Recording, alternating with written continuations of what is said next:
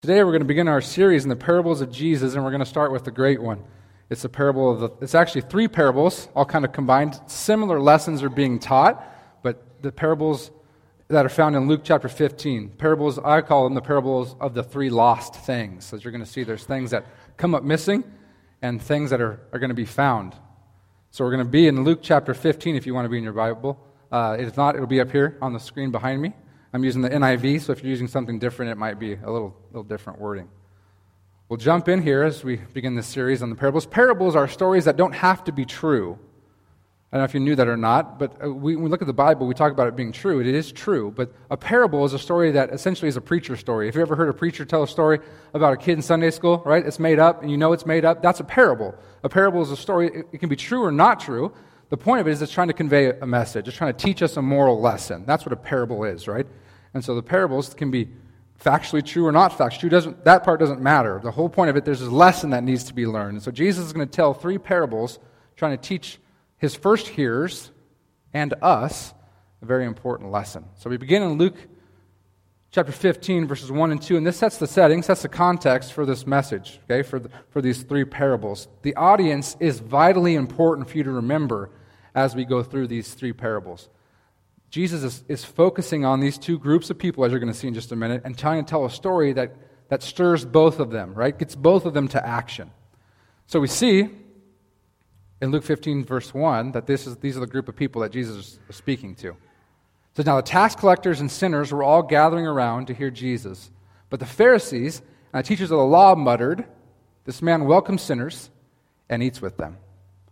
Now tax collectors have never been popular throughout history. A Jewish tax collector was especially not popular because they collect taxes for Rome. And so they were essentially working for the enemy. And so they were not held in high regard in Jewish society. And so Jesus has around him a group of tax collectors and just sinners, people who are choosing to live a life that's contrary to God, right?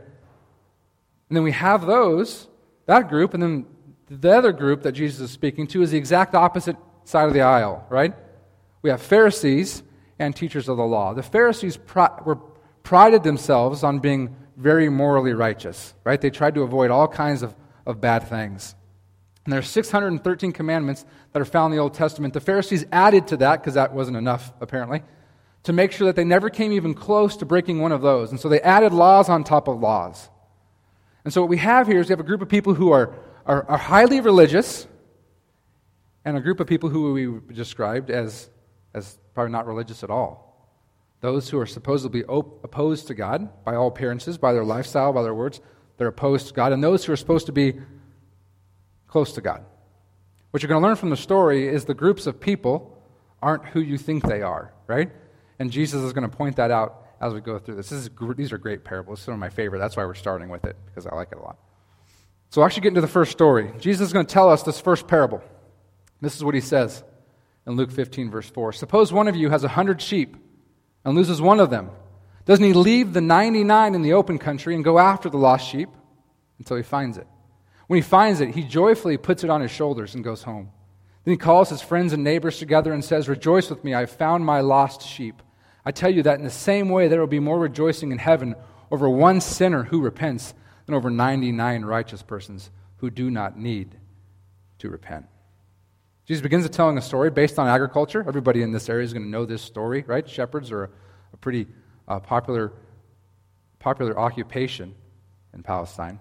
The thing about shepherds, though, is they aren't liked by most people. They're a pretty rough group of people. They spend a lot of time out on their own with animals, so the language that they use is probably rather colorful. The way they live, they probably don't smell all that great, to be honest. Their personal hygiene probably isn't at the top. And so it's interesting that Jesus chooses a shepherd as the first person of the story. Because shepherds' testimony wasn't even good in court. Right? They weren't trusted people. They lived kind of on the fringe of society. And Jesus says, well, a good shepherd, if you're a good shepherd and you have 100 sheep, and you realize that one of them's gone, you don't go, oh well, right? We lost one, but I still have the 99. He says you leave the 99. He says you leave them even in the open country, which means that they're susceptible to being taken over by a predator, by being killed by a predator. They're not protected. They're not in a fence, right? They're in open country. They're grazing. Any predator can come along and kill them. You leave those 99 behind, and you chase after and you search for that one, because the one matters. Right? It says a good shepherd doesn't let any of their sheep just go and wander astray. And if you ever work with sheep, you know they're not that bright. That's why it's rather harmful to our psyche and our pride when Jesus refers to us as sheep. Because if you ever worked with sheep, you go, oh, okay, well, that's not nice, right?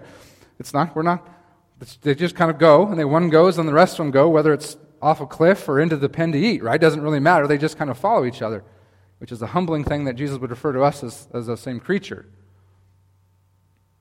Good shepherd, Jesus says, leaves the 99 and goes chases after the one, because the one matters.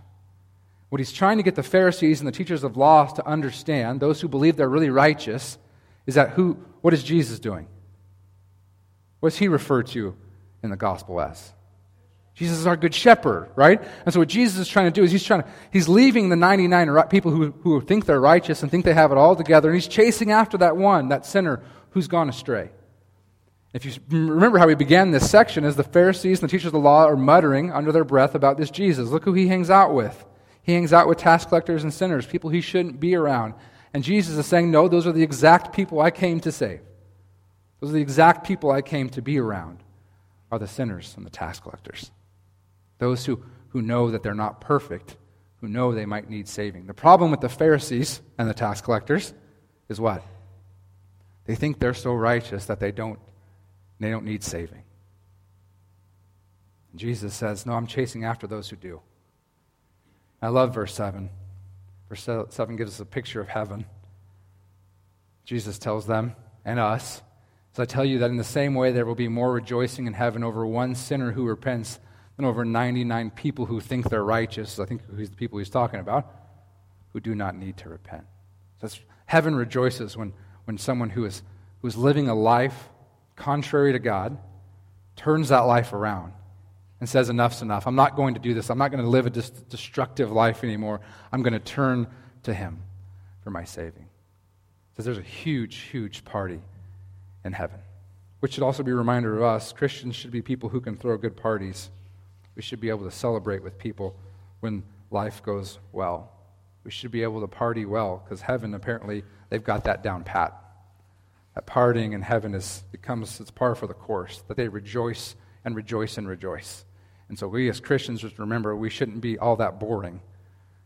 We should be people who can celebrate, people who can rejoice with other people who can throw a decent party. Now the story continues, and Jesus tells us another parable. Along the same lines, I think a similar meaning. So he goes on to parable number 2. Or suppose a woman has 10 silver coins, and she loses one. Doesn't she light a lamp, sweep the house, and search carefully until she finds it? When she finds it, she calls her friends and neighbors together and says, rejoice with me, I have found my lost coin. In the same way, I tell you, there is rejoicing in the presence of the angels of God over one sinner who repents. We see here the message is similar, right? We have a woman who has 10 coins. Now, these 10 coins that Jesus is talking to is a day's wage, right? It's a whole day's worth of working is this coin. And in the culture and the time where Jesus lives, their floors were often made of stone, but the stone was loose, right? The working wasn't tight. They didn't put the joints together, so people lost coins all the time. The reason that we have these coins to this day, archaeologically, is because they were lost constantly, right? These coins would get lost in the floor. They get lost places. So what's happened is the woman has dropped the coin. It's lost. She can't find it. It's a day's worth of wages. She needs that for food, for shelter, right? And so what does she do? She doesn't go, well, it's a coin. Oh, I lost it. No, she lights the lamp. A little lamp that they would have to carry by themselves that could get very little light. And she searches for it. She sweeps the house looking for it, and she looks and looks and looks. And if you're a person who loses things very often, like I sometimes do, it's really frustrating when you lose things, right? And you're trying to find them. I can't go to sleep till it's found. I can't do it. It drives me crazy. I got to find it. Whatever it is I lost, I can't go to sleep until it's found. And that's how she is, right? She's persistent. She won't give up, and she sweeps and she sweeps and she looks and she looks, and sure enough, she finds the coin. When you find something you've lost, that feeling is great, right? I'm like, oh, thank goodness. Especially if it's something that you're supposed to give to somebody else, then you're really grateful. Like, oh, I don't have to explain to them how I lost it. And again, the point of the story is what? Verse 10. In the same way, I tell you, there is rejoicing in the presence of the angels of God over one sinner who repents. Do you think the message Jesus is trying to drive home to the religious people of his day is one, as you're going to see in just a second, you're not quite as righteous as you think you are, so be careful. And two, these people matter. That regardless of where we've been or what we've done, God has one stance towards us, and that's of love. No matter where we've been, the things we've done, the things we've said, the things we've thought, no matter what, God's stance towards us is love. And He wants us more than anything. He wants us more than anything. Look at the last one. The last story is fascinating. I have a whole sermon on this one, so I won't preach that whole sermon today. We're going to kind of hit the cliff notes.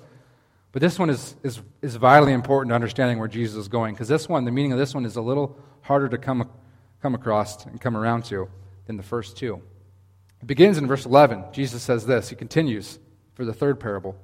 So there's a man who had 2 sons. The younger one said to his father, "Father, give me my share of the estate." So he divided his property between them. Not long after that, the younger son got together all he had, set off for a distant country, and there squandered his wealth in wild living. After he had spent everything, there was a severe famine in that whole country. He began to be in need.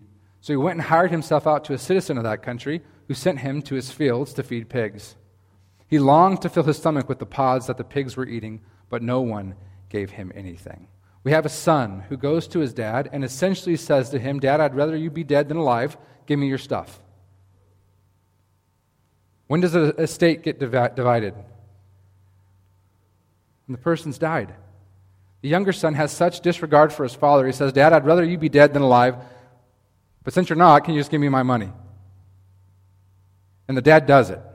He divides his estate and gives the younger son the money. The younger son gets his money, doesn't invest it, doesn't buy a home, doesn't do anything smart with it. What's he do? He goes to Vegas and he blows it in a weekend. I mean, Vegas doesn't exist then, but I'm just trying to make it relevant. You guys understand what I'm saying? He goes there and he blows it all. The Bible tells us he squanders his wealth in wild living. Doesn't spend on anything that's going to last, right? Everything he spends it on is temporary, and it's gone. All the hard work his mom, dad, brothers, siblings, all the work they've done this entire time to build this estate up, and what does the younger son do with it? Is he squanders it. It's gone. And he literally has no money and has to go and get hired out. Now, Jesus has a great sense of humor. If you caught it in verse 15, not only does he get hired out to somebody, what's he get hired out to do? Feed pigs. What are pigs in the Jewish consciousness and the Jewish idea? Are they clean animals or unclean animals? They're unclean animals. They're not kosher, right? They're unclean. And so Jesus is telling us in the story that it's gotten so bad that he has to defile himself by feeding an unclean animal, an animal which Jewish people weren't supposed to be around. They didn't eat, right?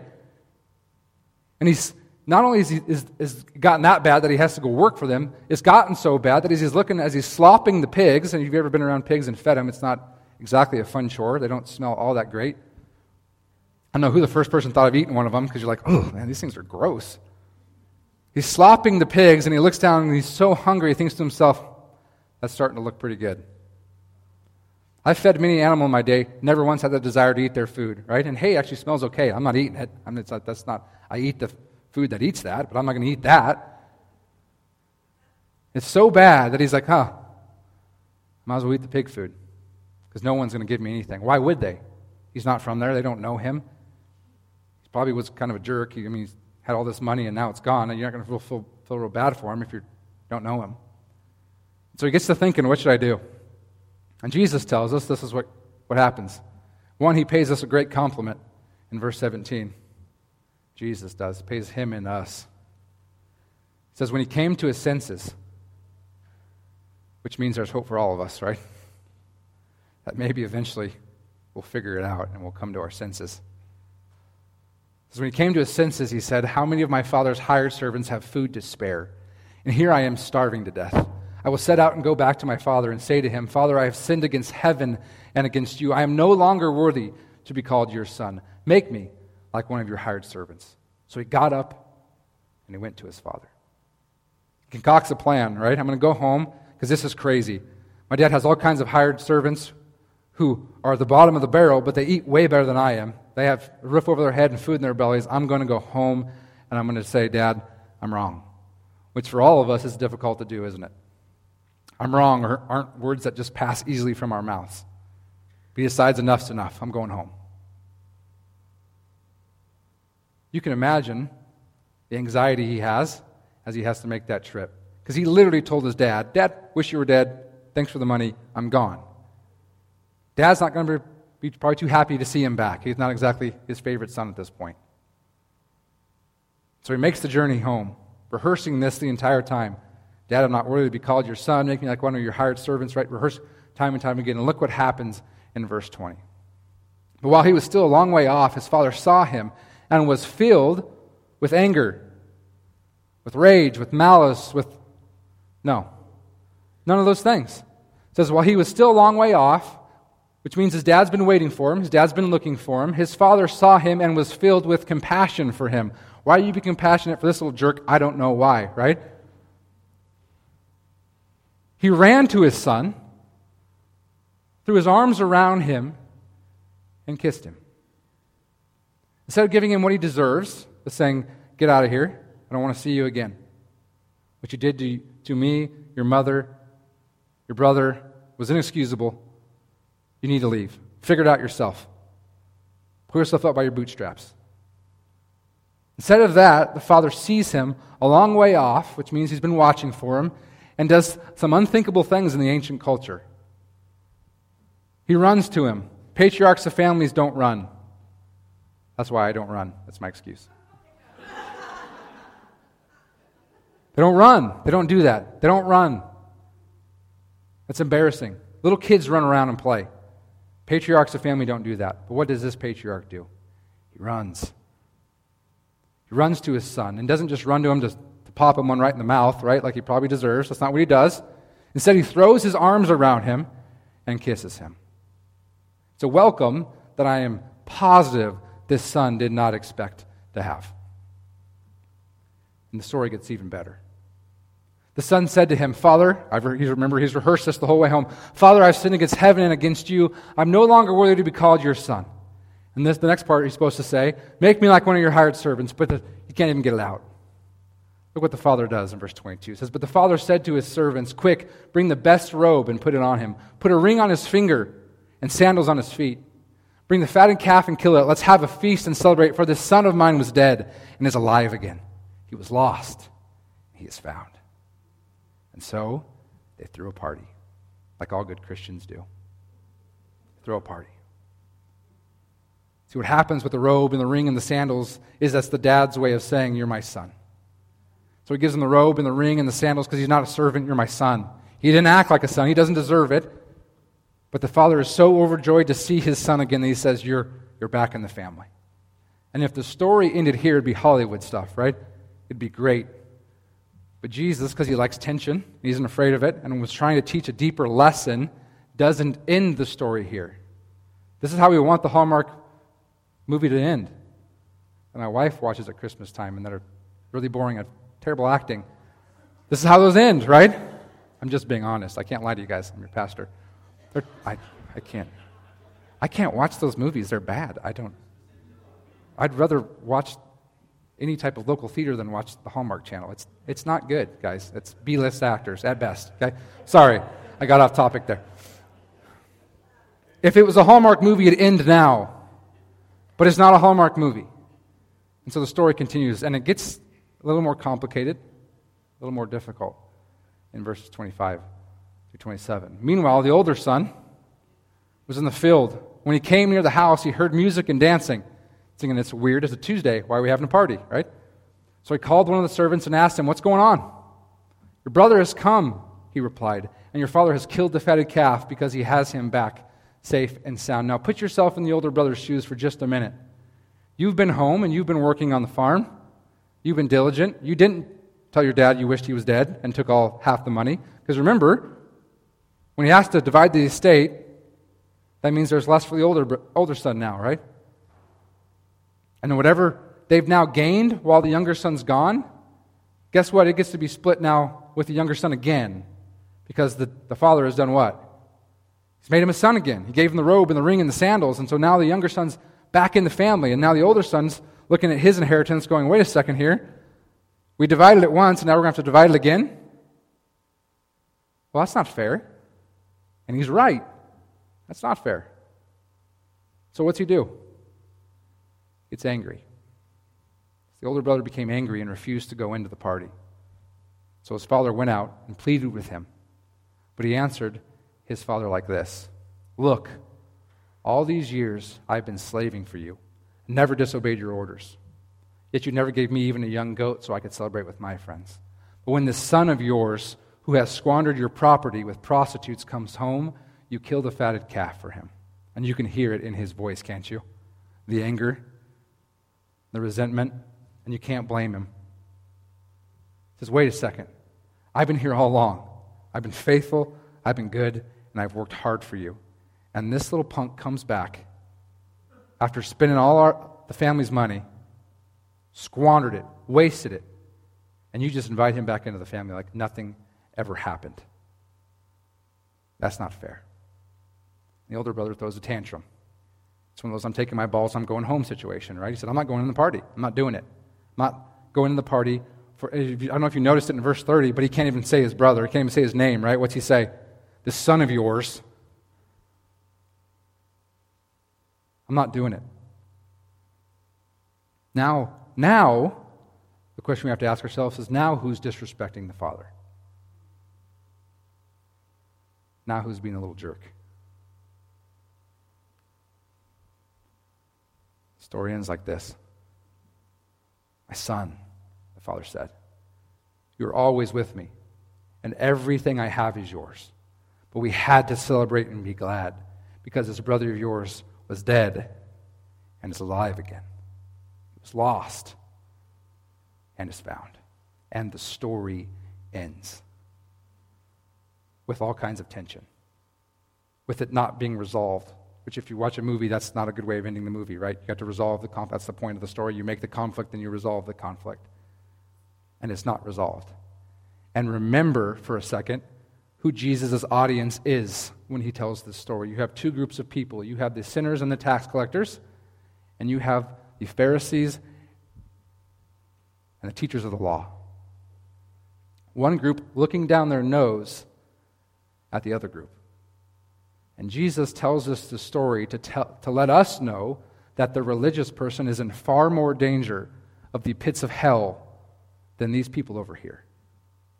That if you can't understand grace, that if you can't understand the fact that you can't earn it and that you don't deserve it, that there's nothing you can do to somehow come before God and take care of all your sins, that you have to accept a free gift that is given to you. If you can't grasp that concept, you are in real trouble. That the younger brother is in better shape now than the older brother is. Because the older brother won't come into the party, and brothers and sisters, the party is heaven. And if you think that because of how good you are, you're going to get in, you are badly mistaken. Because, spoiler alert, none of us are all that good. Starting with me. I don't want to speak for you guys. I'm just going to tell you about me. I'm not all that good all that often. My sin is ever before me. And yet, I come to the cross, not even on my knees, on my hands and knees, begging for forgiveness. We have a God who stands towards us is love. And he says, absolutely, come home. Let's have a party and let's celebrate. Don't forget the original audience. And guard your heart from becoming a religious person. Because religious people don't party and aren't fun to be around. They just aren't. Pharisees and tax collectors are not fun to be around. They aren't. They're super judgmental. They are. They're not. No one comes to Jesus because of them. Matter of fact, they kind of push us away, don't they?